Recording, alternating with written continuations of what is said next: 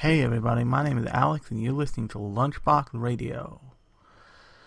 Thanks everybody who came to see either of my two panels at Liberty City Anime Con, since I lucked out and they approved both of them. They don't know what kind of mistakes they made. No, actually they both went off pretty well. I was a little scared because I had some tummy troubles last time we spoke, and I didn't get to practice the first panel of the day, which was Mommy and Daddy Hates You, Bad Anime Parenting, which was basically a laundry list of some of the worst parents in anime, which I say some and not all because all is a much longer list, as I learned, because I didn't have a chance to practice it and iron out like the timing and all that other stuff. I had a rough idea of what I wanted to do, but I sped through what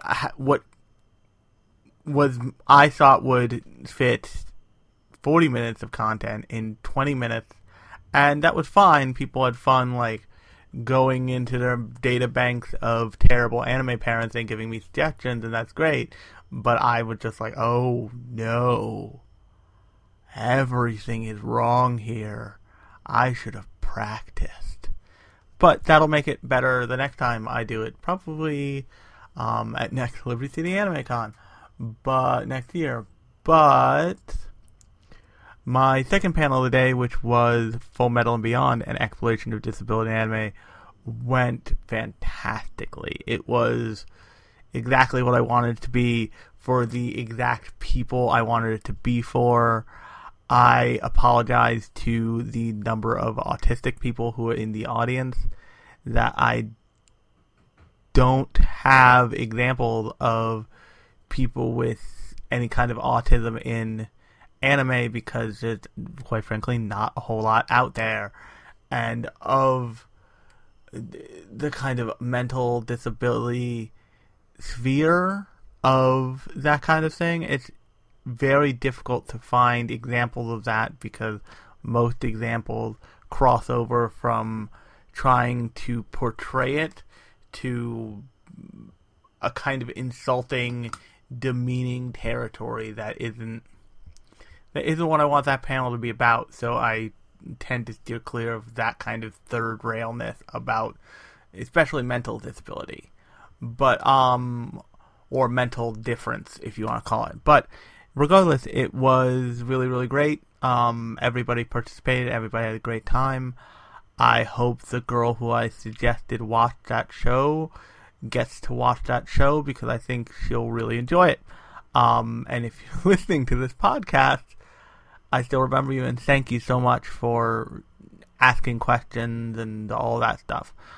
And on that note, also thank you to everybody who listened to my episode on Iron Blood Orphans. I had originally planned that to go 30 minutes, but it went an hour because, man, there's a lot in that show. There is a lot happening in Iron Blood Orphans. If you haven't checked out that show, go check it out. It is up in its entirety on Funimation dubbed. It's a good time. But if you want to check out that episode, it is the previous episode, probably right below this one in the feed. Definitely give it a listen. But we are not here to talk about any of that this week, because guess who went to the movies again yesterday night? Or by the time you're hearing this, guess who went to the movies again on Tuesday night? That's right, boys and girls, it was me. And I went to see The Night is Short, Walk On Girl. 君といると夜が伸びていくようだ。今夜は木屋町中の酒を飲み尽くそう。私は彼女に首ったけである。夜の街で出会った人間をそう簡単に信用してはいけない。運命の導きに身を任せる覚悟です。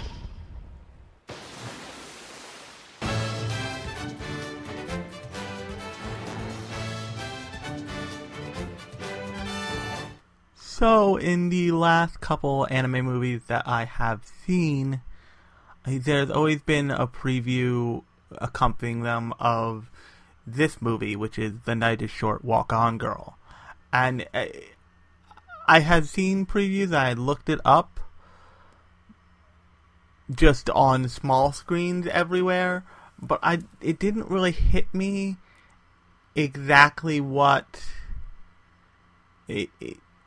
the movie was going to be until I saw an extended trailer of the movie after the movie Fireworks, I think. When I went to go see Fireworks, I saw they showed a extended preview after the fact, since both films are being put out by GKIDS in theaters, at least, probably in their entirety. But what that ends up meaning is that I didn't get the full grandeur of this movie until that preview, because I'm not super familiar with Misaki Yuasa, who is the director of not only this movie, but he's also the director of the now critically acclaimed and much loved Devilman Crybaby adaptation for Netflix.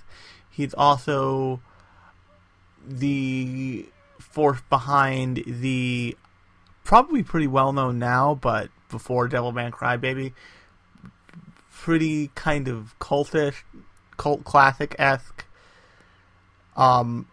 series. I think it's like a 12-episode show called The Tatami Galaxy, and he has a very specific style, and he has some.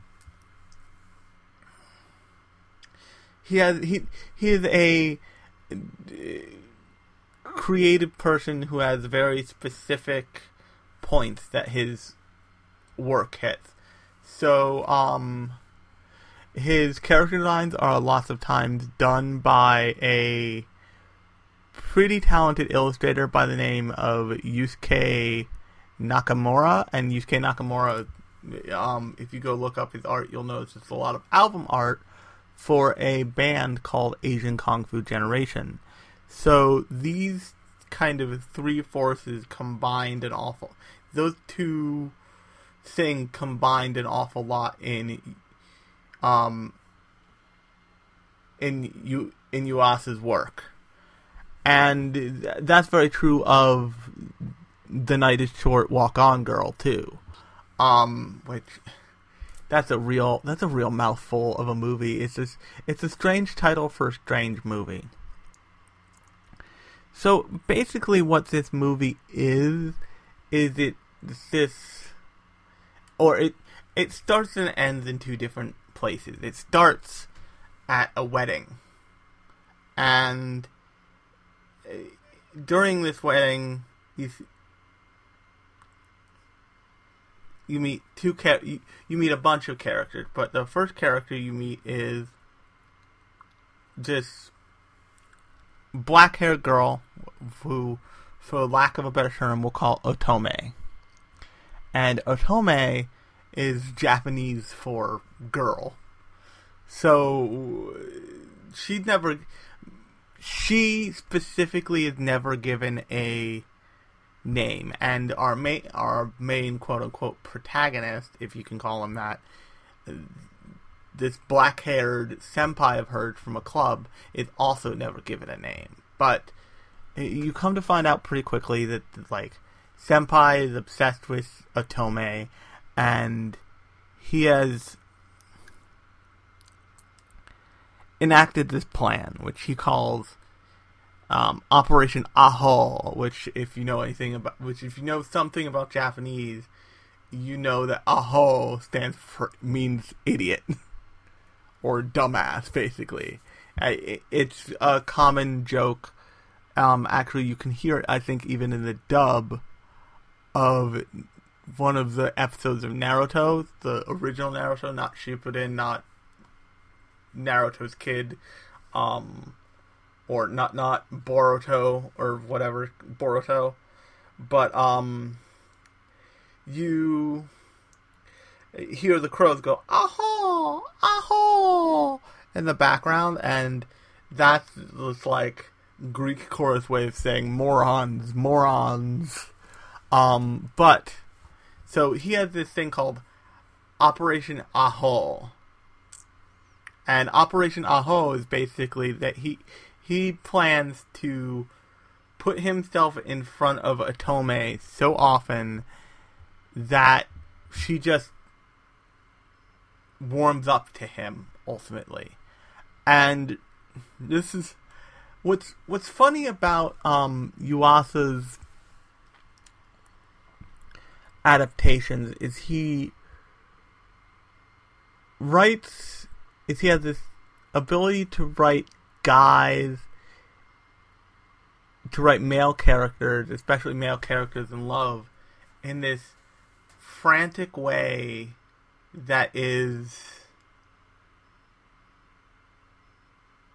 kind of uniquely true. Because I will tell you, I have thought to myself, like, what if I figured out a way to fall, like, suspiciously badly, but not badly enough to really be hurt in front of a girl whose attention I want to get, just to make sure that they, like, notice me and, like, oh, you look like you fell. That looks like it hurt. Can I help you? Yes, thank you.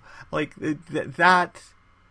that's a way that people, that not just guys, but people think about getting attention from other people. We have the ability to construct these, like, grand plans, or as I like to call them, these stealing the contents of the U.S. Mint using pizza grease plans. And for those of you who are in any way interested, my plan to use pizza grease to steal the contents of the United States Mint or Treasury, or whichever, the United States Treasury, I think it was. I came up with this when I was like 10, so buckle up. Basically, I would use probably more money than is justified ordering like hundreds of pizzas and sending them to the Treasury. And everybody like, oh, pizza! And then when they're halfway through all the pizzas, that's when I would strike. And they'd be like, oh, we need to get our guns. We need to grab our phones. And then, this is insane. I know it's insane. Their hands would be so covered with pizza grease that they wouldn't be able to hold anything. Everything would slip out of their hands. I would just take all the money for myself. Now, that is an insane version of something like Operation Aho, where he creates these fake coincidences, where Senpai essentially creates these fake coincidences with Otome, where he constantly, like, just kind of shows up and he's like, oh, hey, I didn't know you were going to be here. Yes, he totally did. Or, oh, hey, look, it's you. Blah, blah, blah. And they show him doing this over and over and over and over and over again. And I think this is really, really unique. The way that Otome's written, she is just kind of bored at this wedding, so she skips out on the wedding, and she decides to go on a tour of the adult world. And what she really means, like, about that, by that, is she decides to go on a alcohol-fueled bender throughout the night. And this takes her to a number of different, like, to a kind of cast of characters, of who include an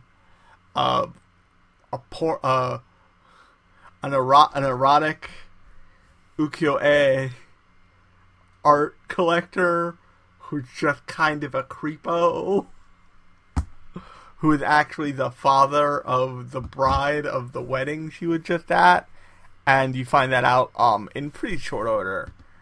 And then she drinks with him for a while, then she is hanging out with these two kind of like vagrants, one of whom is this guy. Give me a second, I'll look up his name. But while I'm looking it up, so Misaki Yuasa he doesn't have a star system the way Tezuka has, but he has some reoccurring characters and some, what's the word? This movie takes place in the same, it's based off of the same, a novel written by the same author as the Tatami Galaxy. And the novel takes place in the same setting with some of the same characters. I believe it takes place in Kyoto College. And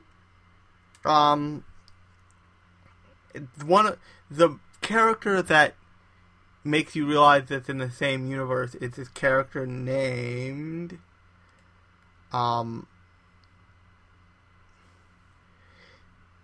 that's not her, not him. Sitaro Higuchi. And Sitaro is this kind of like gourd-headed, yukata-wearing, just kind of like, not really mischief seeker. He's just a supporting character who is in this movie. It's just this supporting side character who is a bit eccentric.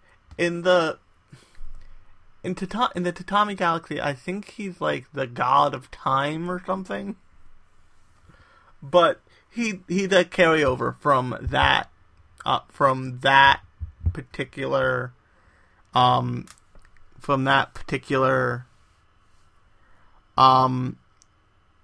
show. And so she's hanging out with him and this other girl named Hanuki, who seems to be kind of just his girlfriend, and they go around drinking to a bunch of different, to like fancy wine party, and they go around drinking to this, and then they like hit up this old guy's birthday party. And when they're at the old guy's birthday party is interesting because they talk about the flow of time and the way the flow of time changes as you age. And they demonstrate this with a really clever, like, thing. And that thing is, they all look at their watches. And for all the old people and for, like, the guy whose birthday is and all of his, like, older friends, their watches are, like, spinning, basically. They're, like, not keeping the same kind of time as the rest of the world. They're going really, really, really, really fast. But, like, Otome, Hanuki's are going, like, a normal kind of slower pace. But, curiously enough, Higuchi's is going the same speed, which is interesting because, like I said, he is in the previous, like, in the previous entry in this universe, he is the god of time. And he is the linchpin that makes that show kind of work, weirdly. But this shows you, the audience, but not Otome, the fact that, like, she has all this time, and she can slow down because she had the luxury of time to be able to do that.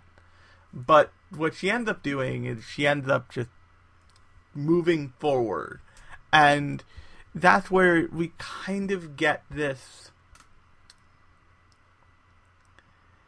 That's where you get the first glimpse of the flaw in this kind of happy-go-lucky drinking buddy girl who is just kind of wandering through the adult world of the night in Kyoto and drinking her way through the world, is that she is going forward so quickly and so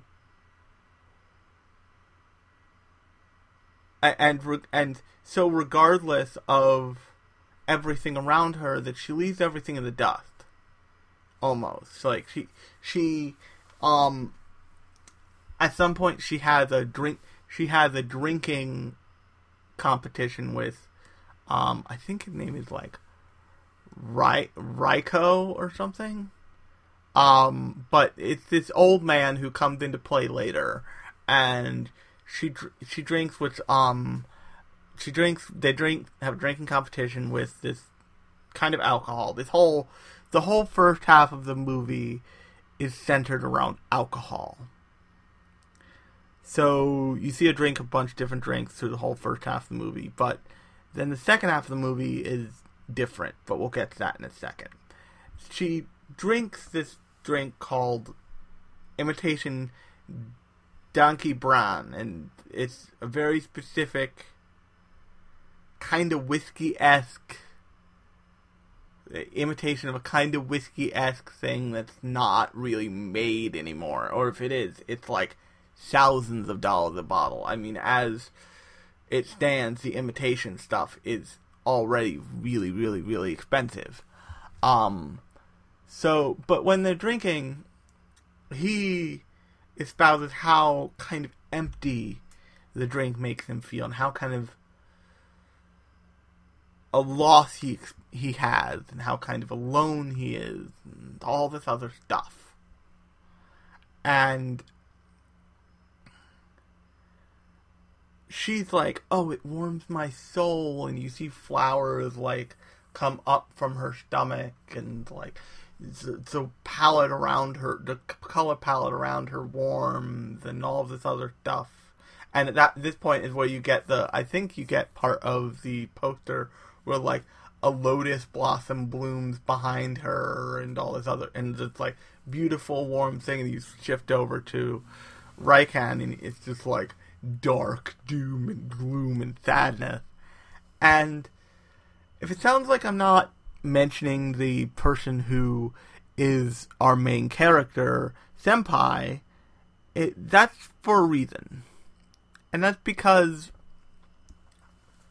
he followed her into the adult world of the night, but he can't quite keep up, and curiously enough, something keeps happening to him in, like, the crotchal region. Like, at first, he loses his pants, and he's got to figure out how to get pants, and then he gets, like, roped into dealing with the smut peddler dude that Otomi met at the first bar she, like, landed at. And then, and it's almost like he's not keeping up with Otomi, but even if he's older, he can't keep up with her. And it's not like she's, like, 15 and he's 20. It's, like, probably a year difference, but still. He can't keep up with her in any way, shape, or form. And you see him at every moment just kind of just miss the boat, so to speak, of how to... Of like, getting closer. Like, just when he manages to pull it off, she's gone. And so these kind of shenanigans happen for a while, and then at some point, Senpai is fished up from the river after Otomi, like, what they call friendly punches him into the river because he lands in front of her, and his, like, loincloth falls off, and he's not wearing any pants, and she's just like, pop! And he goes into the river. He's fished out by the school festival committee, which is like this secretive committee. This is a really funny, weird little like anime moment that's turned up to 11. Is that he like the school, the executive like school committee is like evil and big and like has police presence on campus and all this other stuff, and like, and he finds out from them that she's looking for this book called I think Ratatam, and he's like, oh, and the head of the school festival committee says, if you want to win her heart, you need to get this book, and this specific book being sold at this book fair. So now we've set up that he is going to this book, that Senpai is going to this book fair. Otome is also going to this book fair looking for the same book. And he gets this, and through a hilarious and bizarre curry eating competition, basically, Senpai gets the copy of Ratatam that Otome owned as a child. And he, like, sets up all these ways to just coincidentally present it to her as if it were, like, an act of happenstance. And none of them work. But in the process, we are introduced to, like, the kind of the thing that carries us through kind of the middle of the movie. This movie is like, I was in the theater from 7 o'clock to 9 o'clock. It's a full 2 hours. I'll be honest. It could have been an hour and a half, and I would have been fine with that. Because while it's a lot of fun, it's a lot to take in. I mean, I've already been rambling for like a half hour, and we're literally at the halfway point, and I've cut sections out because of relevance. But you met this character in the beginning of the movie who they call Don Underpants, and Don Underpants is the leader, apparently, of this guerrilla theater troupe that puts on this guerrilla play. I forget what it's called, but basically he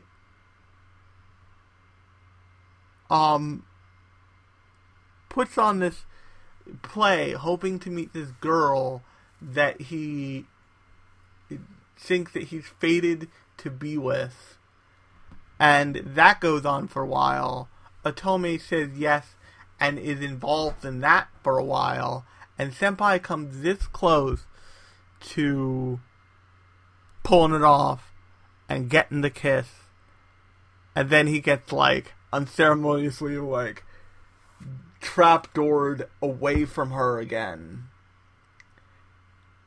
At this point is where you see, I think it's where you see the sequence where they say, hey, this is the real problem with not necessarily him, but her.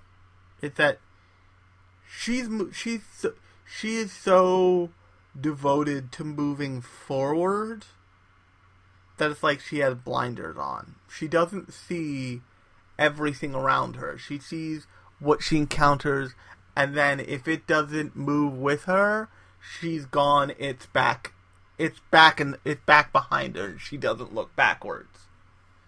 So you see this like little sequence of Senpai just catching up to her in a spotlight, and then the spotlight moves with her in it. So he's constantly trying to catch up to her, but he can't. And this entire time, you start to feel for him because, and later on in the movie, he has this internal monologue with himself where it's this like great congress of versions of him being like, well, what do we like about her? We don't even know. And like bring up all these things and like, that's all disgusting. We're disgusting. It's all sexual, horny bullshit. Why do we like her? Maybe we don't like her. We should not like her. And you feel bad because it's like, it's very much this like first love. It's this, it's this demonstration of first love when you don't know what you like about a girl or a guy or girl or whatever you want. A piece of French bread. Who cares?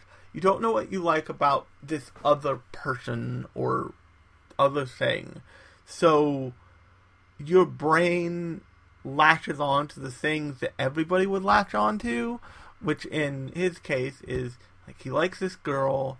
He can't quite put his finger on why, but he latches on to like the short skirt, the lips, the like cleavage, all this other stuff that are typical guy stuff because that's what there is to latch on to. It doesn't really mean that he's necessarily like a gross weirdo. It means that he likes the girl, and that's how that comes out. And this is where, and this character, this quote-unquote character, was in the movie at other slight points, but this is where character shines.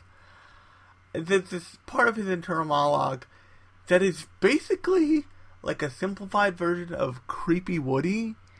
If you've never seen Creepy Woody, I think it was SGH, one of the toy manufacturers, made this Figma of Woody from Toy Story, and Figmas lots come with different heads and different faces, the same way Nindroids do. But they gave this Woody like the most lecherous, most insane, most bizarre, like perverse face. That it became this meme for a long time, and you can go look it up. I encourage you to go look up Creepy Woody if you're ever bored and not at work, because it's a real fucking weird time to go look up Creepy Woody memes. And it got so popular to make these memes that I don't know if it's still discontinued. For a while, they discontinued the Creepy Woody, the Woody Figma with like the creepy face. And he became a serious collector's item. But this movie kind of turns Senpai's urges into this like wild cowboy on like a horse. And it's like, that's his feeling of like instincts and romantic instincts. And it's really great, weird, like callback. I don't think I was the only person who got that in the theater, because I heard the words Creepy Woody come from not my mouth when I was in the theater. So I love that other people were like, oh, 2 + 2 equals Creepy Woody on screen. Awesome. But at this point in the movie, Senpai's sick. And not only is Senpai sick, but everyone is sick, except for, of course, Otome. And that's the other thing that and at this point it really starts to drive home. Not only is Otome constantly moving forward, but she moves forward in this surreal way where nothing bad quite happens to her. Ever. She drifts in and out of all these things, but she never has any real responsibility or real repercussions for her actions. And she makes this decision, like, I'm going to go see all these people who are sick. And in your head, you're like, oh, I hope she goes see... I hope she goes to see Senpai. I really hope she goes to see Senpai. But every time she goes to another house, she doesn't. But also, every time she goes to another house, someone says, maybe you should go see Senpai. Maybe you should go see Senpai. People, like, give her things to take to him. And she keeps going from one house to another and not Senpai's house. She keeps going to different people and you see all these characters she's met along the way, but you never see the one character who was constantly with her in some way or another, and that is Senpai. And the movie starts to drive home, wow, this girl can't take a hint. And she has this realization at some point of, I never really thought about that kind of, like, having a relationship in that way, having those, like, buzzy, like, feelings of love and affection in that way. And just when it feels like she can't avoid it anymore, when she's visiting Ratatam / the old book collector, you start to see that you see that she's getting it and that she's understanding, and that Senpai has always been there, but I've noticed him, but I've never acknowledged him. And I never stop to consider that I always saw him by himself. I never saw him with other people. I never saw him, and he was always in front of me, so it always felt like, oh, this is just a thing. I never stopped to consider that it might be quote unquote fate. And this is like a great moment as a human who is hopeful that things that humans do with other humans in mind affect them, because his, like, Aho plan loops back around and it creates that fate link that I don't think he was planning on creating, but he couldn't have hoped to create in his wildest dreams, and it's really great. And it reminds me of this old story somebody told. I think I first heard it in on like a TV special thing, but I think I also heard it when I was a kid I definitely heard it when I was a kid. I think I heard it in a TED Talk, but I definitely heard it when I was a kid in a high school assembly, in a school assembly. And that story is, there's this guy who lost his job, and he became clinically depressed, and he said to himself, I'm going to walk from my apartment down to the Golden Gate Bridge. And if one person stops and says hello to me, I'll turn around and come home. Because that means that on my way through the world, someone will have acknowledged me. Someone will have recognized me, and I will have been important enough for someone to stop and talk to. That man jumped off the Golden Gate Bridge because no one in the world stopped to talk to him, stopped to acknowledge him, stopped to consider outside of themselves. And what's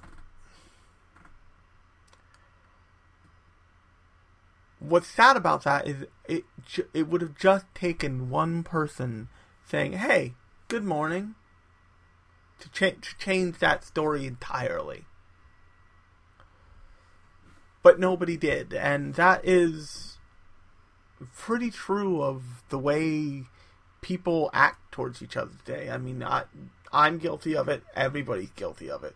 We all go on. We all go through the world with our heads in our phones, earphones in our ears, and like blocking out the world around us because we've been told the world around us is some kind of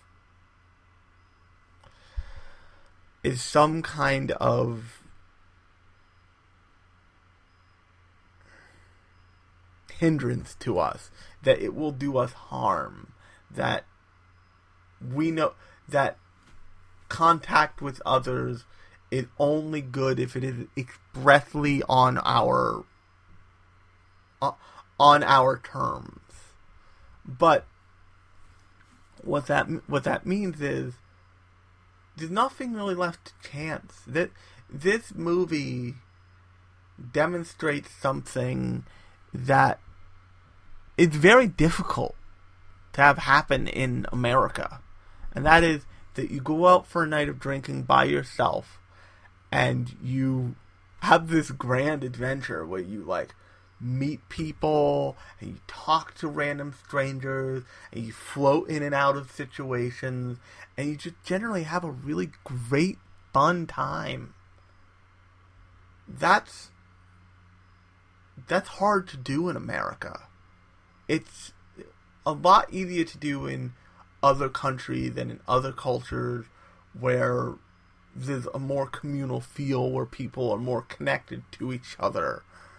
But in America, it's really hard. It's hard if you're anybody. It's especially hard if you're just a single guy out in the universe. You are looked at as this kind of like threatening potential asshole. If you're a single girl, it's easier, but lots of girls don't do that because it feels dangerous. And sometimes it can be dangerous. This movie shows that, but it also shows that you need to take that. It's important to also take that next step sometimes. It's important not just to see someone as they pass by you, but to see someone, say hi, and then maybe stop and talk to that person. Stop and consider that person. Stop and acknowledge that person. And through Otome constantly moving forward all the time, she bumps into these people. She bumps into all these cast members. She bumps into Don Underpants. She bumps into Hanuki. She bumps into Higuchi. She bumps into like the old guys. All these characters. But she doesn't, and she has escapades with some of them, but she doesn't stay around. She moves, hits, and then keeps moving through.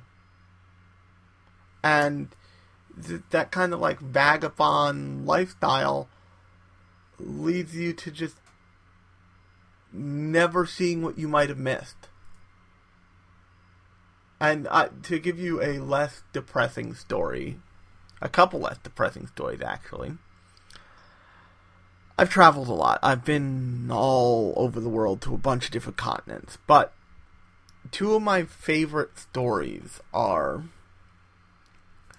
one, I was in Marrakesh in Morocco. I was standing on a street corner and a guy comes around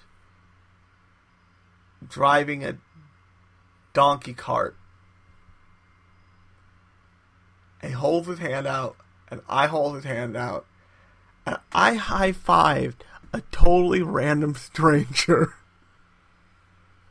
in Morocco, just on the corner of the street, just kept on moving. It made both of our freaking days. It was great. I also, in Morocco on a train, ran into this girl who was studying like hospitality, who was going to study hospitality in France, who is the daughter of a Middle Eastern politician. And we listened to Imagine Dragons as we stared at the world flowing by us in the train.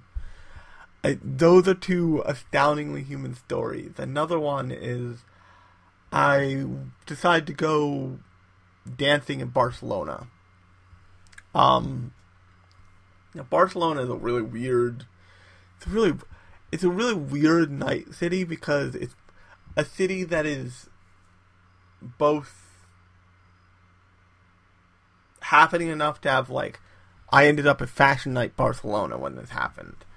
It's happening enough to have that, but it's also seedy enough where at the beginning of the night there are hordes of prostitutes, vats of them that you have to make it through to get to where you're going. God forbid you want to be an irresponsible 20-something on the beach at night in a country that is far too far away from your house to be considered to be safe on a night beach stroll. You've got to go through some prostitutes. But I went into a dance club because I wanted to go dancing. And I had a dance off with some random Spanish guy. We didn't say a word. We had the dance off, did the high five, chest thump, and then I peaced out, he peaced out. It was the best, and it was this genuine. It was another genuine human moment. I can't imagine most of the stories that I just told you, with the exception of a couple, happening in America. Because in America, if you're on a long distance train ride, what do? You take out your headphones, or you take out your iPad, and you mind your own business. I mean, hell, if you're on a short distance train ride, you do that. I have a friend who I went to go see this movie with. If you're listening, you know who you are. She gets on a train. She gets on a subway with another person, and she reaches into her bag, and she pulls out a book. She starts to read like nobody's there. I yelled at her one time, what are you doing? What, I'm right here. I didn't evaporate the second I hit the border of the train air conditioning. I'm still a human. Come on. And, that's a ridiculous thing. That's a ridiculous demonstration of that. But it shows that sometimes that kind of individualism that America that people gain when they become American, when they live in America, cause you to shut the world around you off. And that's true of Otome. She is really individualistic and really positive thinking, but that causes her to ignore so much of the world around her. That not that because it doesn't support her worldview, but just because she doesn't see it. Because she's going forward so quickly that it just passes right by her. And so Ratatan says, there's someone way more lonely than me, than anybody else in this giant storm. And by now, because not only is everybody sick, but this massive typhoon blowing through Kyoto, and she realizes, I have to go see Senpai. And the way that they do this is comical because it's not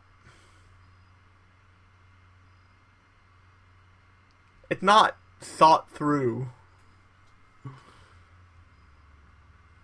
in the movie until now, but they start to have Otome almost piece together everything that's happened, and she starts to realize that her feelings might be in the same place as his, as she's struggling to get to his house. But he's struggling to hold on to his feelings for her because he's tried for so long to no avail, and just when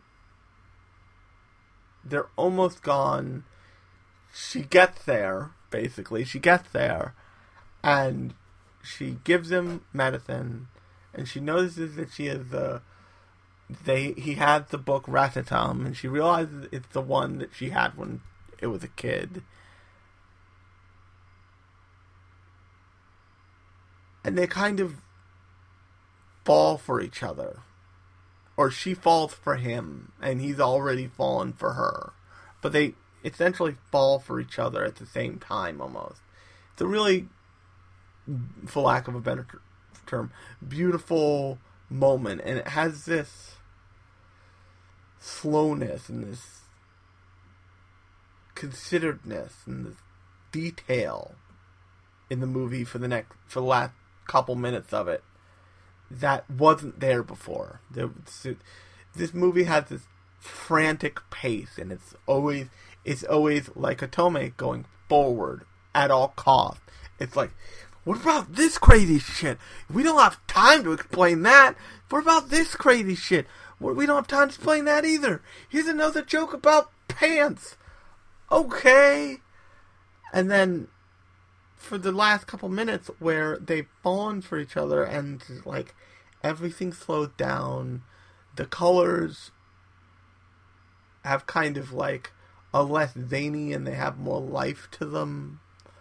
Otome has gotten this cardigan from one place and this coat from another place and this hat from another place, and for the first time in the movie she has this warm look to her that she hadn't had before, and for the first time in the movie Senpai had this calm peacefulness to him that he hadn't had for the entire movie.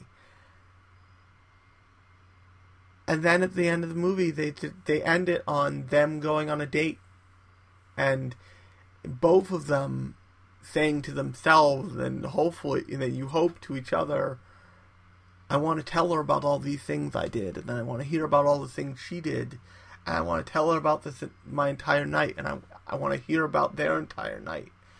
And it's this really beautiful, it's this really beautiful start to what is proposed to be a relationship. And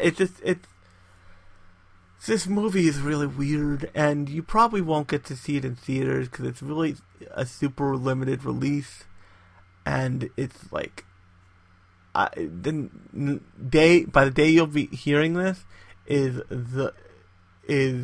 probably either the last day or the day after the last day that it's in theaters. It's in theaters for 3 days, starting last Tuesday. But it's a big, weird thing of a movie. But it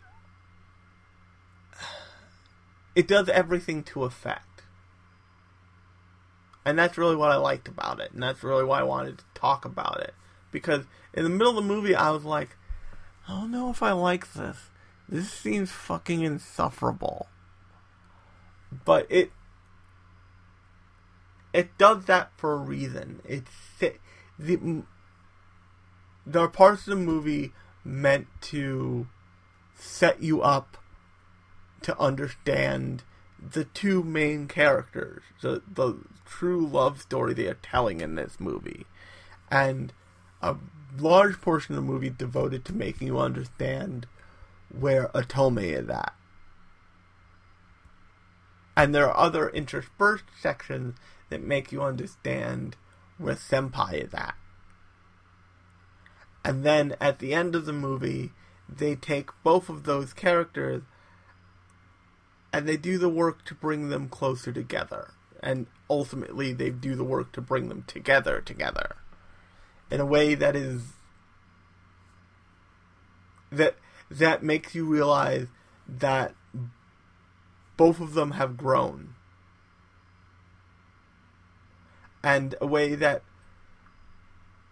demonstrates to you and all the other cast members of the movie itself, both of these characters needed to grow in the way that they did, and ultimately they do. And because they grew, they're both now in a place where they can really be together. And so I'll probably do a show on this, episode on this show, but there's an old Gainax show called His and Her Circumstances, or Kerkano. And in Kerkano, it's about two high schoolers, birth relationship with each other. And they start to get into it in the show, but they really get into it in the manga.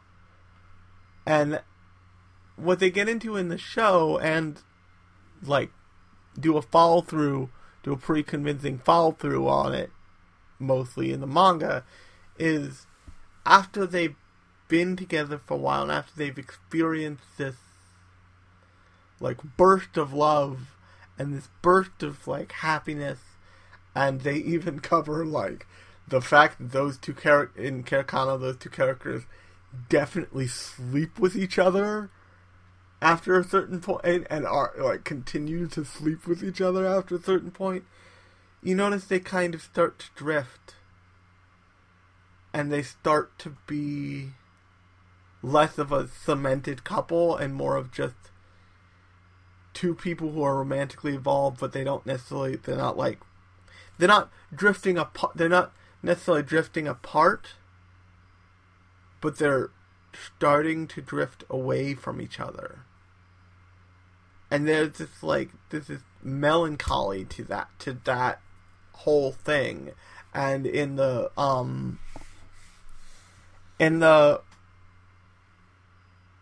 Kerkano, they're both characters even if we go to college and we drift apart and blah blah blah blah blah, it'll be okay. We'll always have our feelings for each other, blah blah blah blah blah blah. And that has a sad feeling to it. This, in The Night is Short, it's like Yuasa created the reverse of that, of the characters kind of slowly drift towards each other and together in a way that they were going through what they needed to go through to really be together and be solidly together and be okay. They got to be okay with themselves, and then okay with each other, and okay with the idea of being together before they were together. And it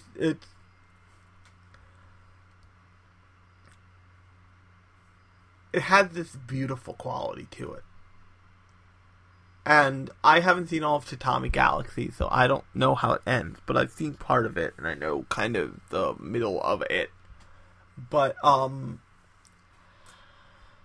in Devilman Crybaby, and I realize that this is probably because of the source material, there's an emptiness at the end of that makes me just it's the same kind of emptiness that's at the end of Evangelion, in the very end of Evangelion, and that's not ever what I've ever really been after out of shows, out of all of that shit. If I want to think that nothing really matters, man, You can look at the real world for that bullshit right now. I mean, the real world's kind of messed up. I can really appreciate someone who takes pains and takes effort to show you that something does matter, to show you two people finally completely facing each other and acknowledging each other on the same playing field. And that's really why I think this movie is so great, because that's exactly what it does. It forces two people who have always kind of seen each other to acknowledge each other as three-dimensional, real people. I think that we could all do that with other people in our lives, or do that with at least one other person in our lives. I'm not saying, like, you have to do that for absolutely everybody, although you should think about it in the case of absolutely everybody, but you should do that with at least one other person in your life, because it's important. And there's a possibility you'll forget how to do it. On that note, I have been Alex, and you've been listening to Lunchbox Radio. If you like this episode of the podcast, you can subscribe to the entire podcast in iTunes. Shut up, Echo. That's my Amazon Alexa. But you can subscribe to this podcast on your podcast app of choice, including the ones that play on the Amazon Alexa. You can follow me on Twitter at Alex Holt Cohan. I unfortunately will not be releasing any of the panels I did this year on this feed because I forgot to record them because I was a little frantic. Yeah. But I come out with new episodes every week, so if you like people, a dude on the internet talking about anime, then I'm kind of doing that once a week, every week. And thank you again for listening. Thanks to everybody for coming out to both of my panels. They were a lot of fun. And I will talk to you next time.